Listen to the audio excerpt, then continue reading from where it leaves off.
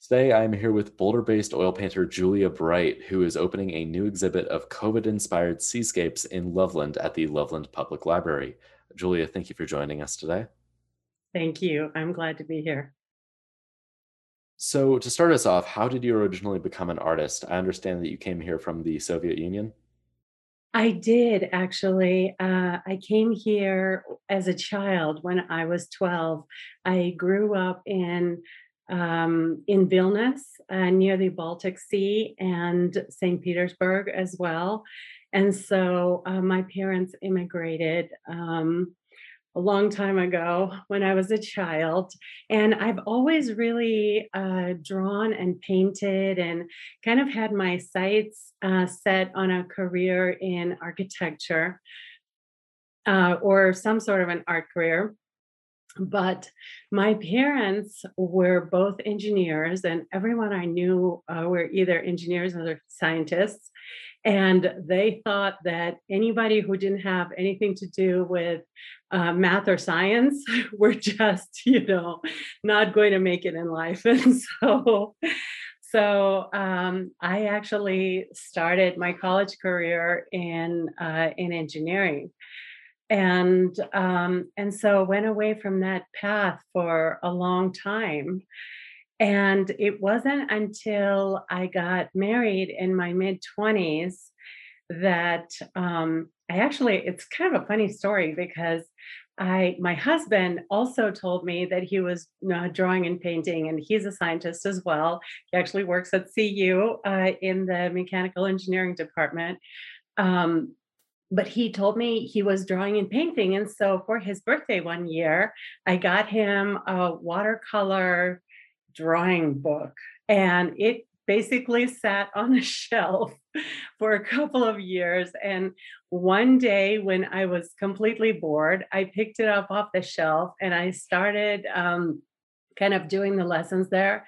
And I was absolutely hooked, absolutely and totally hooked. And so since then, I've read probably over 150 books on art technique. And when we moved back to Boulder, I met a friend who's been a friend for years and years now, 20 plus years, who was an incredible oil painter. And I asked her where she studies, and she asked me if I wanted to know how to paint pretty pictures, or I really wanted to know how to paint. And I told her I really wanted to know how to paint. And so she introduced me to my teacher, mentor, David LaFell, who used to teach at the New York Art Students League and now lives in Taos.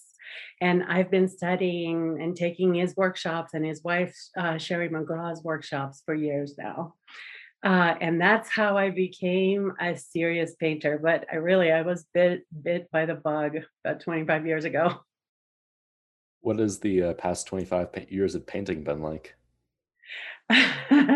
Well, it's been a long, very arduous, very exhilarating, very frustrating, very joyful journey.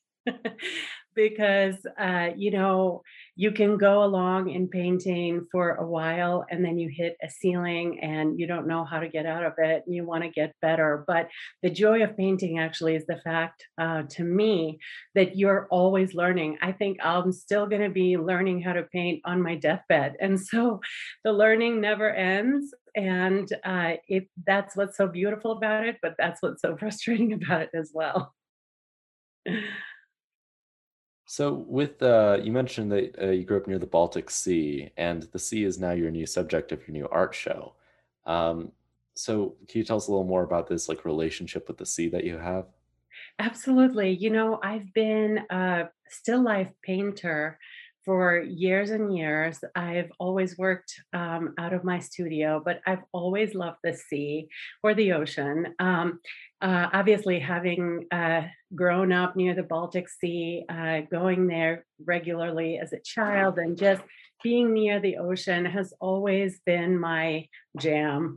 It's always given me joy and just relaxation, and I just feel good around the water. And so, yeah, and when we came to the United States, there weren't many opportunities. My parents didn't have the means. But as I got married and kind of grew up a little bit and started making my own living, we started going quite a bit, and specifically to South Carolina, to Hilton Head Island, which is my peaceful place. That's when I close my eyes and I want to feel good. That's where I imagine the beach in South Carolina. Um, and kids are going to school in the Bay Area too, so we go to the beach in North California many times.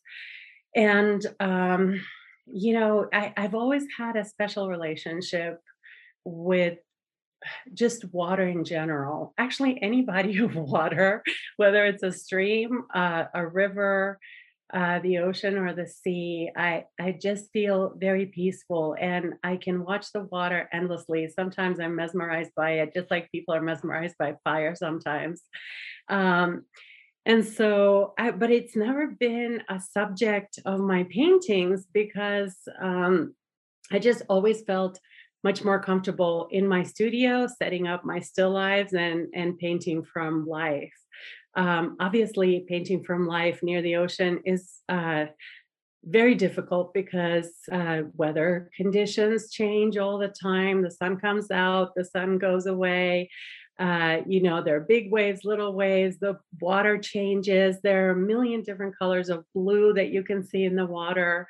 And so you're kind of forced to memorize what's going on and observe nature as it's happening and understand the laws of physics and how sun reflects on the water, how colors play against each other, and then kind of take it all from memory and put it down on canvas. So when I was when there was COVID, obviously I was stuck as everybody else was, and I had a terrible year. Actually, in 2020 was probably the most terrible year of my life. My mother passed away. I was in a car accident, and I was feeling really stuck and longing for somewhere to take me away. And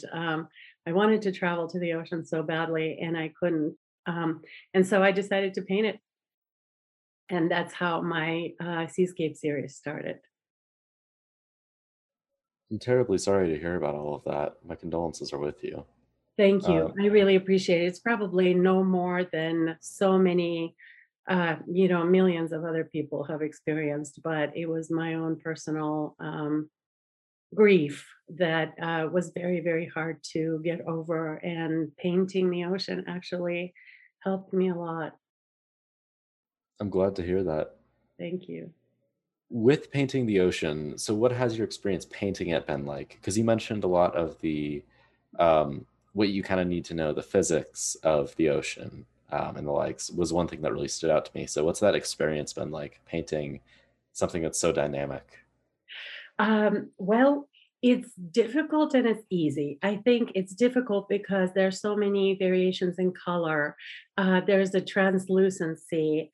Um, I like to paint waves and not just the beach and the deep ocean.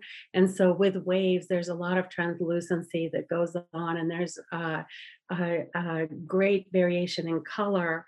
And the foam in the sea or the ocean, if you look at it very closely, it's actually never really white.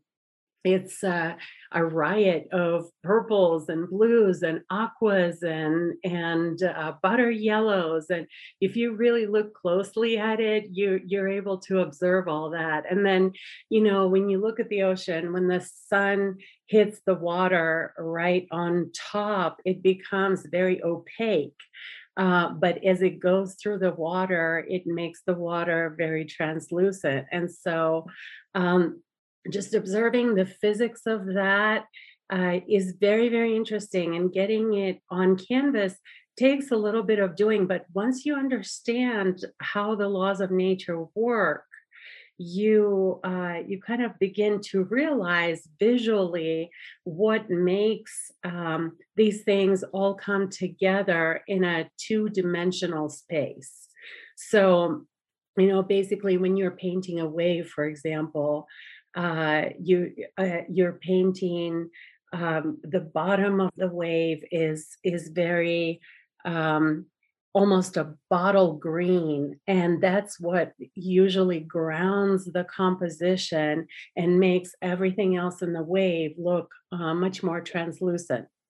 And then, the foam is much less translucent than the wave, but a little bit more than the bottom, where the water hits the sand and kind of makes things opaque. So there are millions of things to remember when you're painting water and waves specifically. But once you do it a gazillion times, it sort of becomes automatic, and you begin to think not about how to actually depict something that is, 3D on a 2D surface, but you actually begin to think about the visual idea, the composition, how your eye is going to move through the painting, or the viewer's eye is going to move through the painting, where you want it to stop and where you want it to go back to and around the painting, and how to make things interesting. Because, painting the same wave over and over again, you would think would get boring, but actually I could probably make a dozen paintings just standing on one spot on the beach. Because the weather conditions change, and the landscape changes, and if you know how to see and how to look, your imagination just opens and all these paintings come out. Kind of like magic, actually. With that, what do you think the biggest challenge for you has been when painting the sea? With everything that you take into consideration, what do you think the biggest challenge there is? You know, the biggest challenge is how to communicate a visual idea to to the viewer. Um, you know, there's some paintings of the sea that I've seen that are very, very boring, and they don't catch at least my eye. And what I think of when I think of a visual idea is composition, edges, color. There are some paintings that are solely about color and they really work. There's some paintings that are about the play of light and dark. There are some paintings that are about movement. And so a lot of the ocean paintings of mine are actually about movement and moving the eye through the painting and conveying movement in the painting. When you think about it, you have a 2D surface, you have a piece of paint, and you have a brush. And that's just, a piece of paint is just a piece of paint. It's not the ocean, it's not the foam, it's not a bird, it's just a piece of paint. And so when you use those pieces of paint to come together to convey a 3D visual idea, that is something that just, that's what I live for, actually. That's what I love. Have your other works kind of used some of that same kind of 3D imagery, would you say? Yes. So, starting out as a still life painter, actually is very interesting because in my studio, I set up the still life that I want to paint. So I always paint from life as much as I can. Even when landscapes, I go outside and I paint from nature, because I think that's a way an artist develops, is by, at least the kind of artist that I am, a representational artist. develops that way by observing nature, whether it's in a still life in your studio or outside. And so I set up the still life, and I think I think setting up a still life is actually the hardest part of the process because one thinks about what visual idea one wants to convey, and so and there are many different ideas. Maybe it's an idea of depth in a painting. Maybe it's an idea of just one focus, which is a bright against a dark. Um, your eye, I don't know if you know this, but your eye most frequently when looking at a painting goes to the biggest extreme against light and dark, and then it goes to color. And so if you set up a painting that way where you want the focus to be on something bright, then you want to put something really dark behind it, and then you will get a very dramatic visual impact. And then if you add a little bit of color, then your concept changes again. So, and that's how artists think, at least representational artists think that way.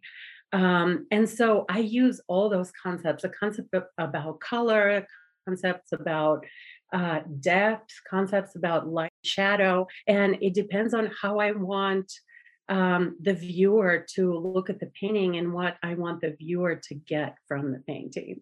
So yes, I mean, whether you're painting a portrait, a still life, a seascape, or landscape, it doesn't really matter. You have to have a concept initially, otherwise your painting is going to be kind of wishy-washy, and you're not going to know what to do because based on the concept, a concept is kind of like a foundation for a painting. And so if you don't have a foundation, you can't start buying that sofa because your house is going to fall down first. So yes, we artists use those kinds of concepts in representational paintings, no matter what we paint. Julia, for on my end, you cut out for just a second after you're talking about um, how your eye goes from extreme light to dark and then to color for Uh-huh. just a moment. Could you just repeat what you said after that for our listeners? This is one of the pitfalls of doing Oh digital my interviews, God. but I do I not apologize. remember. What the heck did I say? um, The way you were talking about it, there's a whole science to just how the eye moves during a painting. Yeah, yeah. So, so your eye, just to repeat myself, your eye goes from light to highest extremes between light and dark, and then to color. And so, if you just do, a painting where you have a light object with something dark behind it, that's one visual concept, right? Your eye goes immediately to that. If you add a little bit of color, it changes the concept completely. And it makes your eye move through the painting. But the way a viewer's eye moves through the painting, if the artist is good, it is exactly where the artist wants the viewer to look. And so, by, for example, having edges and impasto, and I don't know if your listeners know what impasto is, but it's just very thick paint applied on the canvas. So, very thick paint is a device used by artists to get the eye to focus on where that impasto is. And then when you blur or blend the edges, the painter basically wants the viewer not to look there. So it is very deliberate in terms of setting up a painting and painting it, in terms of where the artist wants the viewer to look, to go, how he or she wants the viewer to see the painting, and what exactly about the painting um, the artist wants to communicate to the viewer. Thank you. Yes. Sorry again about cutting out, but That's all right. with the challenges you've discussed when it comes to painting the sea, what would you say is most rewarding? On the other hand, Uh, The most rewarding is everything. Just every minute of the day spent painting, and it is, I think, is every minute worth living to me. Um, it's what is the focus of my life. It's my goal. It's my pleasure. It's what I think about probably 23 hours out of the 24 hours in a day. Um, and I I love doing it because it feels to me like magic.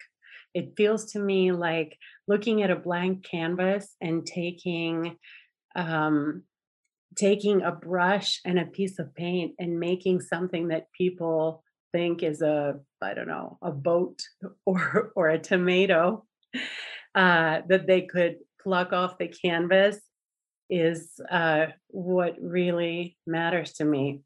And communicating beauty, really, it's about preservation too, about the fact that you're capturing a moment in time on canvas, and especially landscapes too. It's something that I think our environment is rapidly changing, and preserving that as some kind of a record for people to see, even a few decades down the road, to me is a very important mission. But even still lifes of just household objects or veggies, if you look at still lifes of old masters, we look at them and we appreciate the artistry and we appreciate the beauty, but we also learn something about our history. We learn something about the history of the world and the history of humanity, because what else captures the moment in time as well as art does? I mean, your iPhone's not going to be around even 20 years from now. Right, not the iPhone technology, but I mean your specific iPhone is not going to be around, maybe even 5 years from now. um, and all these things have such an impermanence, and art to me is something that can be preserved for generations, and show people beautiful life is how beautiful life is.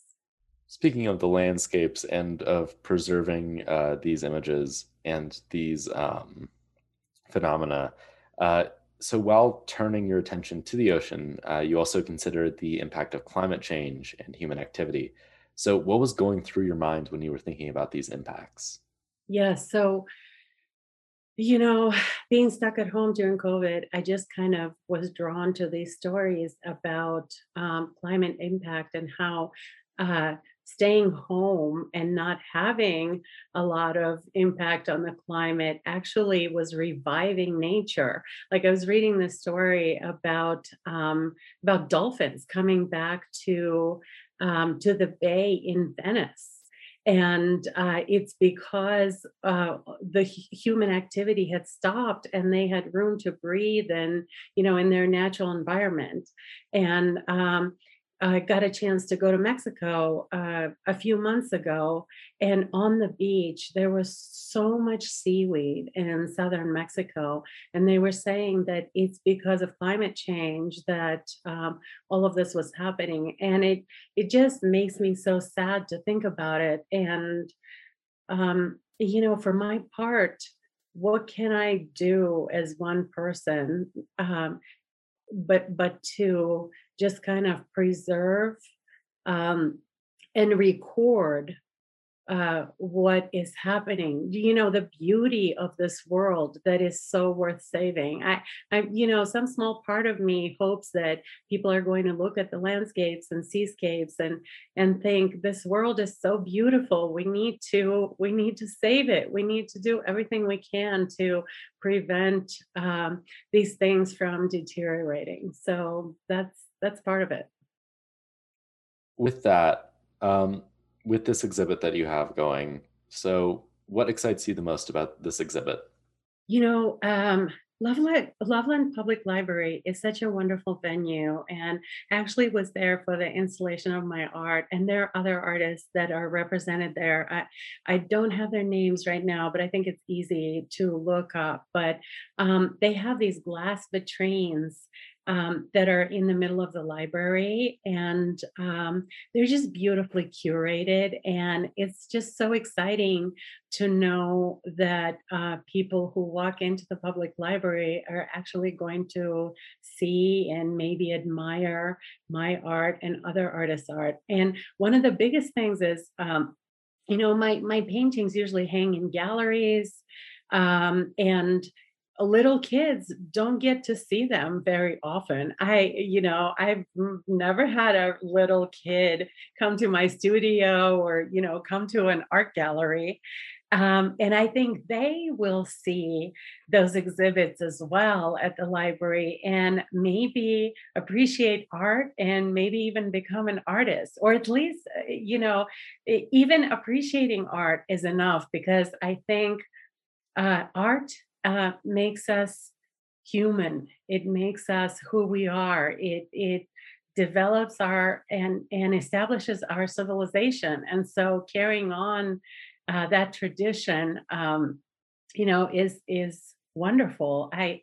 Uh, I'm not sure how I feel about NFTs actually, but but I like to, look at and touch my art. And so I hope that tradition really continues.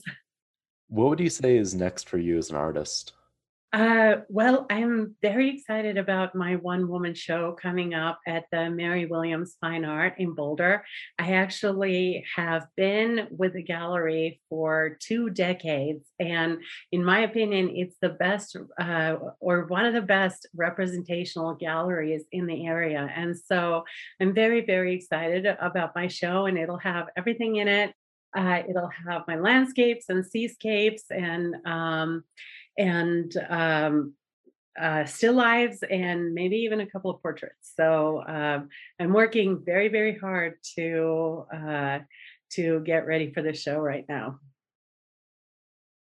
And what work will be a part of the show? Will it be your seascapes, or will you have other art that will also be in the show? I'll have everything. There'll be a smattering of seascapes, there'll be landscapes, and there'll be still lifes as well. Yeah. It's great to hear. Um, Out of the works you've done, which would you say is your favorite? Do you have a favorite work that you've done? That's a hard question. You know, I never get attached to my paintings. I view paintings as a learning experience. And so it's kind of like I do them and I let them go. And in one moment or another, I might think that the painting I just finished is my favorite one. Um, but really they're all kind of a learning experience for me. So I get questions like, do you ever feel sorry to sell your paintings, or sell some of your paintings? And the answer is absolutely not. No, I just it's kind of it's a composition notebook for me. And so I never ever feel sorry that I let it go, because I know I'll do even better on the next one. So I know that's a long answer to your very short question, but I really truly don't have a favorite painting. No worries at all. We appreciate the long answers.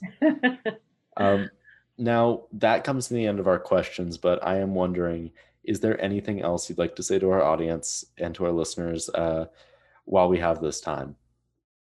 Yes, you know, in my life, I mean, I've been doing this for over 20 years, and I feel so grateful to my galleries and my collectors because I still can't believe that people are willing to plunk down their hard-earned cash for something that I've created, which is really, really amazing to me. And my collectors are people who are students and they're movie stars and they're hairdressers and they're business tycoons. So there's not really a demographic of people that buy my paintings. They just, they buy them because they really, really love them. And I am always grateful for that. And I am grateful for the fact that people still appreciate art, with all the stuff that takes our attention from Instagram and Facebook to Netflix and